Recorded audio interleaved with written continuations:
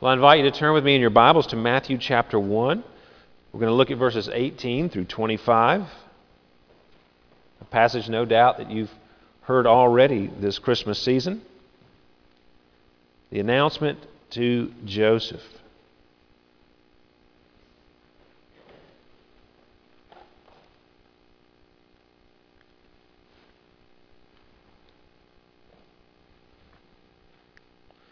Hear now God's holy, inspired, and inerrant word. Now the birth of Jesus Christ took place in this way. When his mother Mary had been betrothed to Joseph, before they came together, she was found to be with child from the Holy Spirit. And her husband Joseph, being a just man and unwilling to put her to shame, resolved to divorce her quietly. But as he considered these things, behold, an angel of the Lord appeared to him in a dream, saying, Joseph, son of David, do not fear to take Mary as your wife, for that which is conceived in her is from the Holy Spirit. She will bear a son, and you shall call his name Jesus, for he will save his people from their sins. All this took place to fulfill what the Lord had spoken by the prophet.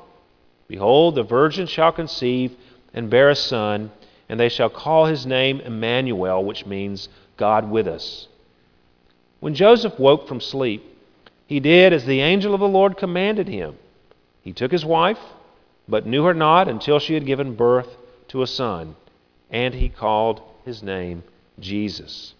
May God bless the reading and hearing of his holy word to us this morning. Well, the gospel writer Matthew has an agenda. When we come to the Gospels, we must understand that they are historical. The men who wrote them are telling us about things that really did happen, but each one of them are slightly different because each one of them is writing to a different audience, and they're seeking to communicate something different to each audience. In Matthew's case, he is very concerned about writing to Jewish people, proving that Jesus is indeed the promised Messiah, prophesied about in the Old Testament. If you look through the whole book of Matthew, break it down, you will find that there are 12 fulfillment formulas. And a fulfillment formula is just what we read here in verse 22 and 23. All this took place to fulfill what the Lord had spoken by the prophet, and then he quotes Isaiah 7. 12 times throughout Matthew, he says this type of verse where he's showing how Jesus fulfills an Old Testament prophecy. He quotes over 50 Old Testament passages throughout his gospel. So he's very concerned with people who were familiar with the Old Testament scriptures to show them just exactly how Jesus is the Messiah. You'll notice how, if you look back at verse 1 of chapter 1, the very first thing he says, the book of the genealogy of Jesus Christ, the son of David, the son of Abraham. That word Christ is the New Testament equivalent of the Hebrew word, the Old Testament word, Messiah. The Christ means anointed one, as does Messiah in the Hebrew language of the Old Testament. So this is the book about Jesus the Messiah. He's the son of David, a descendant of David as the Messiah should be, and of course a son of Abraham, a part of the children of Israel. And then if you look at verse 18, now, after he gives the whole genealogy of Jesus Christ, he says, now the birth of Jesus Christ, Jesus the Messiah, took place this way. So you see right here, we have lots of blinking lights in the text that are telling us that Matthew is pointing us to the fact that Jesus is this promised Messiah. We need a Messiah. We need someone to come and rescue us and save us. And Matthew is showing us that and showing us who that is in his gospel. And here, before us, is the account of his birth. Jesus comes to fulfill, to be that Messiah that Isaiah talked about. The virgin shall conceive and bear a son, and they shall call his name Emmanuel. Very important text. It tells us a couple of things. First of all, that the birth of the Messiah is going to be a virgin birth, and also that the one who is to come is God. He is God with us. He is God in human flesh. As the Scriptures tell us, John 1:14, the Word became flesh and dwelt among us. So Jesus is the one about whom Isaiah was speaking, and Matthew demonstrates how this is so, particularly that he was born of a virgin, which is the count that was before us today.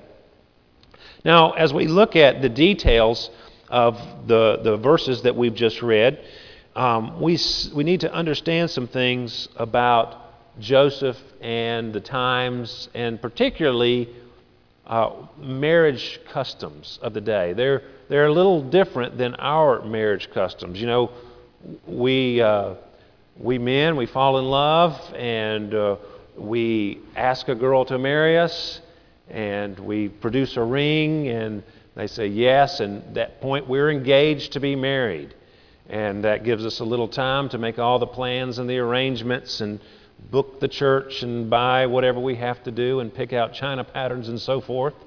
And then the day arrives, and we make our vows to one another, and at that point we are husband and wife. Well, in Joseph's day it was a bit different. If you look there, verse 18 tells us that Mary and Joseph were betrothed to be married. And then Joseph finds out that she was with child, and he decides that he's going to divorce her. So they're betrothed. They're not married yet, but even though they're not married, he thinks that she's been unfaithful to him, and so he's resolving to divorce her when they're not married. How does that all fit together? Well, there was 3 stages to Jewish marriage. First is the betrothal, which is the stage in which Mary and Joseph are in. This is considered more binding than our engagement. And what really happened most of the time was that 2 families would come together and they would make an agreement to marry their son and daughter together. And there would be some negotiations between the fathers of the bride and maybe the man himself or the family of the man himself. And the terms of the marriage would be laid out before witnesses. They would be accepted, witnesses, and God's blessing would be pronounced upon the union. And from this day, the groom and the bride are legally husband and wife, but they haven't physically come together. They haven't consummated the marriage. During the betrothal period is when the groom pays the dowry, the bride price, to the father of the bride. It would be maybe some service rendered, maybe a cash amount that he was to give. And this would take some time, maybe to come up with the money. We know that Joseph and Mary were poor. The bride price wasn't probably a whole lot of money, but Joseph didn't have any money. It didn't matter. He still has to work for it and produce it. And maybe they're in this stage where he is working to accumulate the money to give to the family so that they can actually become husband and wife. So they're in this betrothal period. Sometimes it was a stated amount of time, but this is where Mary and Joseph are. Well, the second element that should have come for Mary and Joseph was the procession at the close of the betrothal. The bride prepares and adorns herself. The groom, arrayed in his best attire and accompanied by his friends who sing, bear torches, they travel through the town. They proceed to the home of the betrothed. He receives the bride and conveys her with a returning procession to his own home or to the home of his parents. Jesus drew on this imagery in the parable of the 10 virgins. They're waiting for the groom to show up. The man and the wife have become betrothed, and the bride has prepared herself, and she's attended with all the other ladies with her, and of course some of them haven't enough oil in their lamps, and so they have to go out, and they miss the arrival of the groom, and they're not allowed into the wedding feast, which is the third stage, the wedding feast. After they proceed back to the groom's house, there would be a big party. Remember Jesus at the wedding in Cana. They ran out of wine because these parties were not just like our parties, a couple of hours in the evening, a little dancing, you toast the bride and groom, and everybody goes home. Now, these parties would last like a week. They really threw down. They got after it and really is celebrated. 7 more, even more days. So, in the case of Joseph and Mary, Joseph has a legally binding agreement with Mary and her family. He is in the process of accumulating maybe the dowry. He's waiting the allotted time to proceed to her house to actually take her to be his wife. But then he finds out that she is with child. And he thinks something has gone on between her and another man. And so he resolves to divorce her quietly. And just as a side note, you see the character of Joseph shine through in verse 19. It says her husband Joseph, being a just man and unwilling to put her to shame, resolved to divorce her quietly. It shows a great amount of love that he has for Mary. But it shows his character as a just man, someone who is righteous, that's what the word is, righteous, just. It's a legal term. He's concerned with the propriety of things. He's concerned with the law of God and doing it well. Now, if we stop there, he could probably shame Mary. He could probably come after Mary legally and say, you've broken the contract that we had, and actually, if you look at the Old Testament, subject to death, because she's actually committed adultery in his mind and in the world's mind. But not only is he a just man, but he is unwilling to put her to shame. He is a merciful man. He's a loving man. And even though he has to do the right thing in his mind because of what he thinks the circumstances are, he's going to divorce her, but he's going to do it quietly because he loves her, cares for her, he's merciful and kind, and he resolves to divorce her quietly. But thankfully, the Lord intervenes. He breaks into this situation. Joseph is probably severely disappointed, as anyone in his situation would be. And God intervenes by sending an angel to inform Joseph of the nature of the conception of Jesus and how Joseph is to proceed from here on out. Verse 20, as Joseph considered these things, behold, an angel of the Lord appeared to him in a dream, saying, Joseph, son of David, do not fear to take Mary as your wife, for that which is conceived in her is from the Holy Spirit. She will bear a son, and you shall call his name Jesus, for he will save his people from their sins. So God sends this angel to intervene in Joseph's contemplations about the situation in which he finds himself. And I think it's amazing that this is really a simple statement that Joseph receives from the angel. Now, anytime an angel appears to someone in Scripture, it's a significant event in those people's lives. There's a lot of fear. A lot of times people are scared to death. And it's not something that just happens where it's quiet and serene and you see a nice pretty angel with wings or a fat baby with a bow and arrow coming along and talking to them this is a creature, a holy heavenly being appearing to these people, and it must have made an impression. But he shares a very simple thing. Yes, the child has been conceived by the Holy Spirit. How does Joseph hear this and believe this? I mean, this has not happened before in the history of the world. And here's Joseph receiving this message. So the angel must have made an impression on him, because I would have said, yeah, right. What do you mean? Not possible.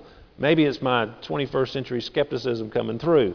But Joseph receives this word and he acts accordingly. Really is amazing. So God intervenes by sending the angel in a dream to inform Joseph of the nature of the conception from the Holy Spirit. She hasn't been with another man.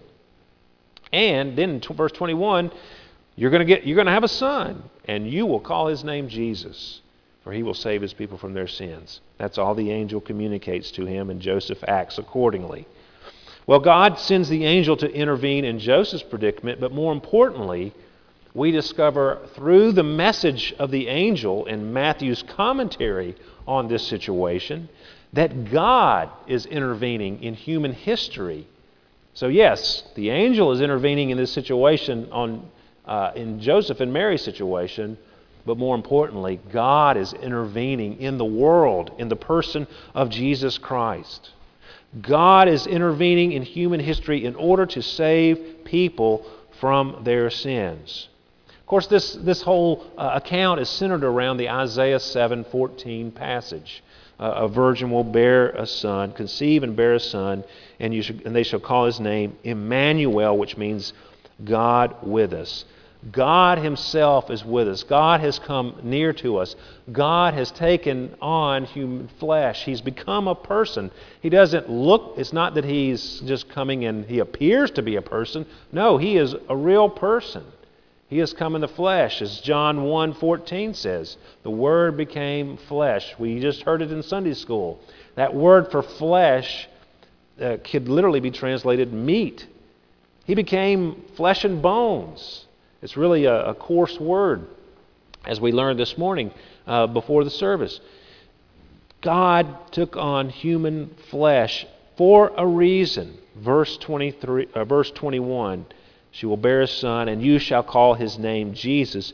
He will save his people from their sins. The name Jesus is the Greek form of the Jewish name or the Hebrew name Joshua, or Yeshua, if you want to pronounce it Hebrew and impress your friends. Jesus means Joshua.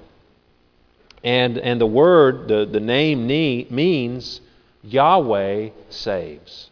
God saves.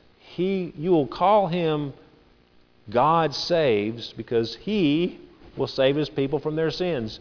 God is saving his people from their sins. God with us, Emmanuel, the one who has taken on human flesh. He will save his people from their sins. This is something we need to understand. We talk about sin and we hear about the word sin and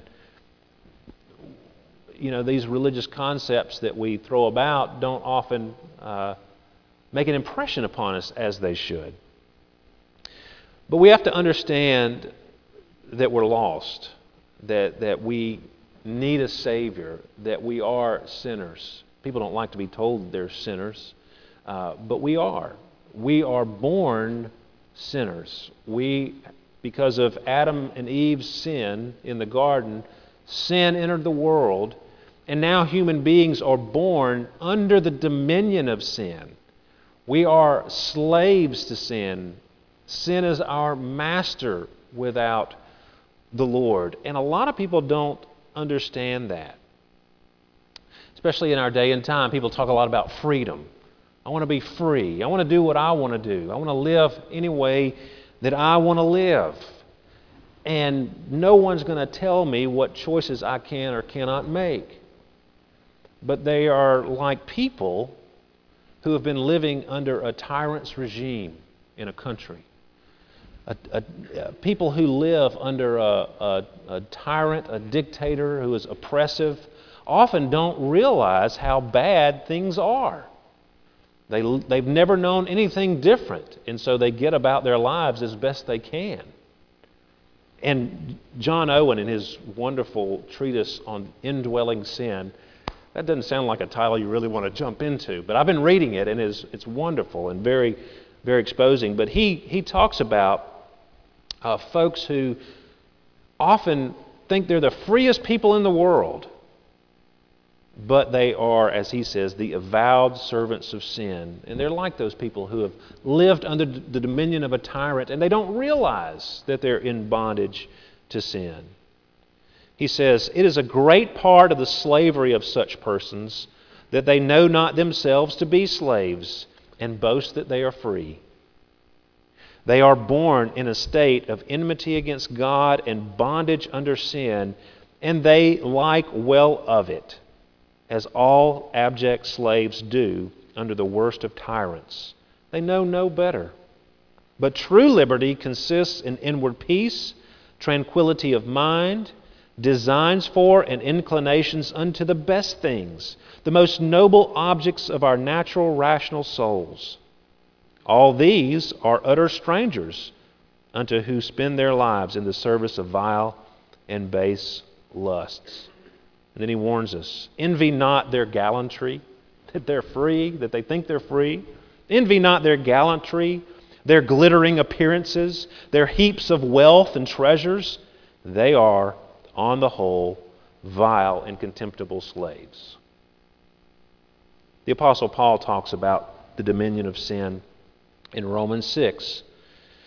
He says, what then? Are we to sin because we are not under law but under grace? By no means. Do you not know that if you present yourselves to anyone as obedient slaves, you are slaves of the one whom you obey, either of sin, which leads to death, or of obedience, which leads to righteousness? But thanks be to God that you who were once slaves of sin have become obedient from the heart to the standard of teaching to which you were committed, and having been set free from sin, having become slaves of righteousness. I'm speaking in human terms because of your natural limitations. For just as you once presented your members as slaves to impurity and to a lawlessness, leading to more lawlessness, I think that's a picture of our world. Presenting your members, your bodies, yourselves as slaves to impurity, to lawlessness, leading to more lawlessness. He's telling you, now, as Christians, present your members as slaves to righteousness, leading to sanctification. All that to say, John Owen is writing about Paul. And under the dominion of sin, Christ has come to free us from the dominion of sin. Sin is no longer our master if we are in Christ. Now, sin has not given up the fight. Sin is still at war with us. Sin is still trying to have dominion over us who are in Christ Jesus. And that's where the fight comes in, the fight of the Christian life. That's Romans 7. You can read that later in the day. But Christ has come to free us from the dominion of sin, from the penalty of sin, and ultimately from the presence of sin. Sin is the worst thing about being a human. It's our real disease. That's the real problem that humanity has, and many people just want to run headlong into sin. I want to, many times, run headlong into sin. But we have to realize that Christ has come to save us from this. Why do we want to go into the thing that He's saving us from? And He will save us. You notice what the angel says when he tells Joseph, you shall call his name Jesus, for he will save his people from their sins. Notice the emphasis. He will save his people from sins. Not he might save his people from sins. He hopes to save his people from sins. He will save his people from their sins. It's a sure thing. Christ came to earth for no other reason. He achieved the goal. We have a willing Savior. I love Isaiah 59:16 because it describes what's going on here. He's talking about God. Isaiah's speaking about God, and it says, He saw that there was no man and wondered that there was no one to intercede. Then His own arm brought Him salvation, and His righteousness upheld Him. God did it Himself. He came in human flesh. Now finally, I just want to highlight two responses to this. As we look at Isaiah 7, we look at it in its context. It's actually an account that we read there in all of chapter 7 of Isaiah about King Ahaz. King Ahaz was king of Judah. He was a very wicked king. He worshipped false gods. He sacrificed his children to false gods. And he and the nation of Judah are under attack by Syria and Israel. They have formed an alliance. They're coming to get him.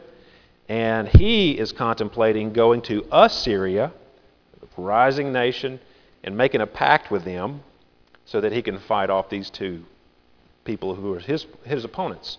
And so Ahaz is contemplating this, and Isaiah comes to him with a word from God. And God says, don't worry about these two nations that are coming against you. They're nothing. And they're going to come to nothing. And they're not going to destroy you. Trust me. Trust me, Isaiah is telling him.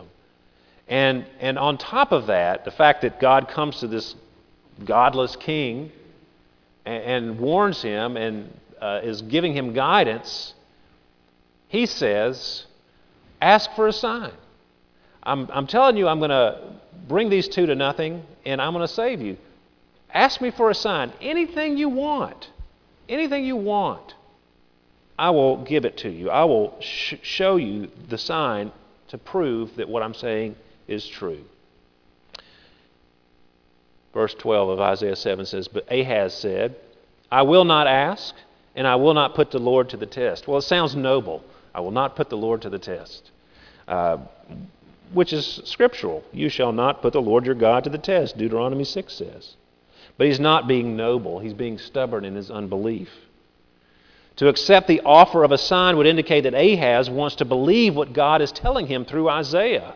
However, he refuses to trust God. He's basically telling Isaiah, I don't want to hear it from God. I don't want to have anything to do with you or your God or anything. I'm going to do it my way.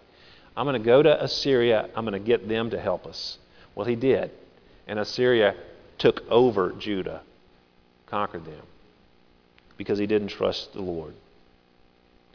And God says, because he won't accept the sign, and he said, hear then, O house of David, is it too little for you to weary men that you weary my God also? Matthew Henry says, nothing is more grievous to the God of heaven than to be distrusted. Will you weary my God? Will you suppose him to be tired and unable to help you, or to be weary of doing you good? And then God responds to that insult by giving Ahaz the sign of a virgin bearing a child. But the child's going to come in judgment. And he's going to ultimately replace Ahaz as the king of kings. Well, that's one example of disbelief to God's stated promise.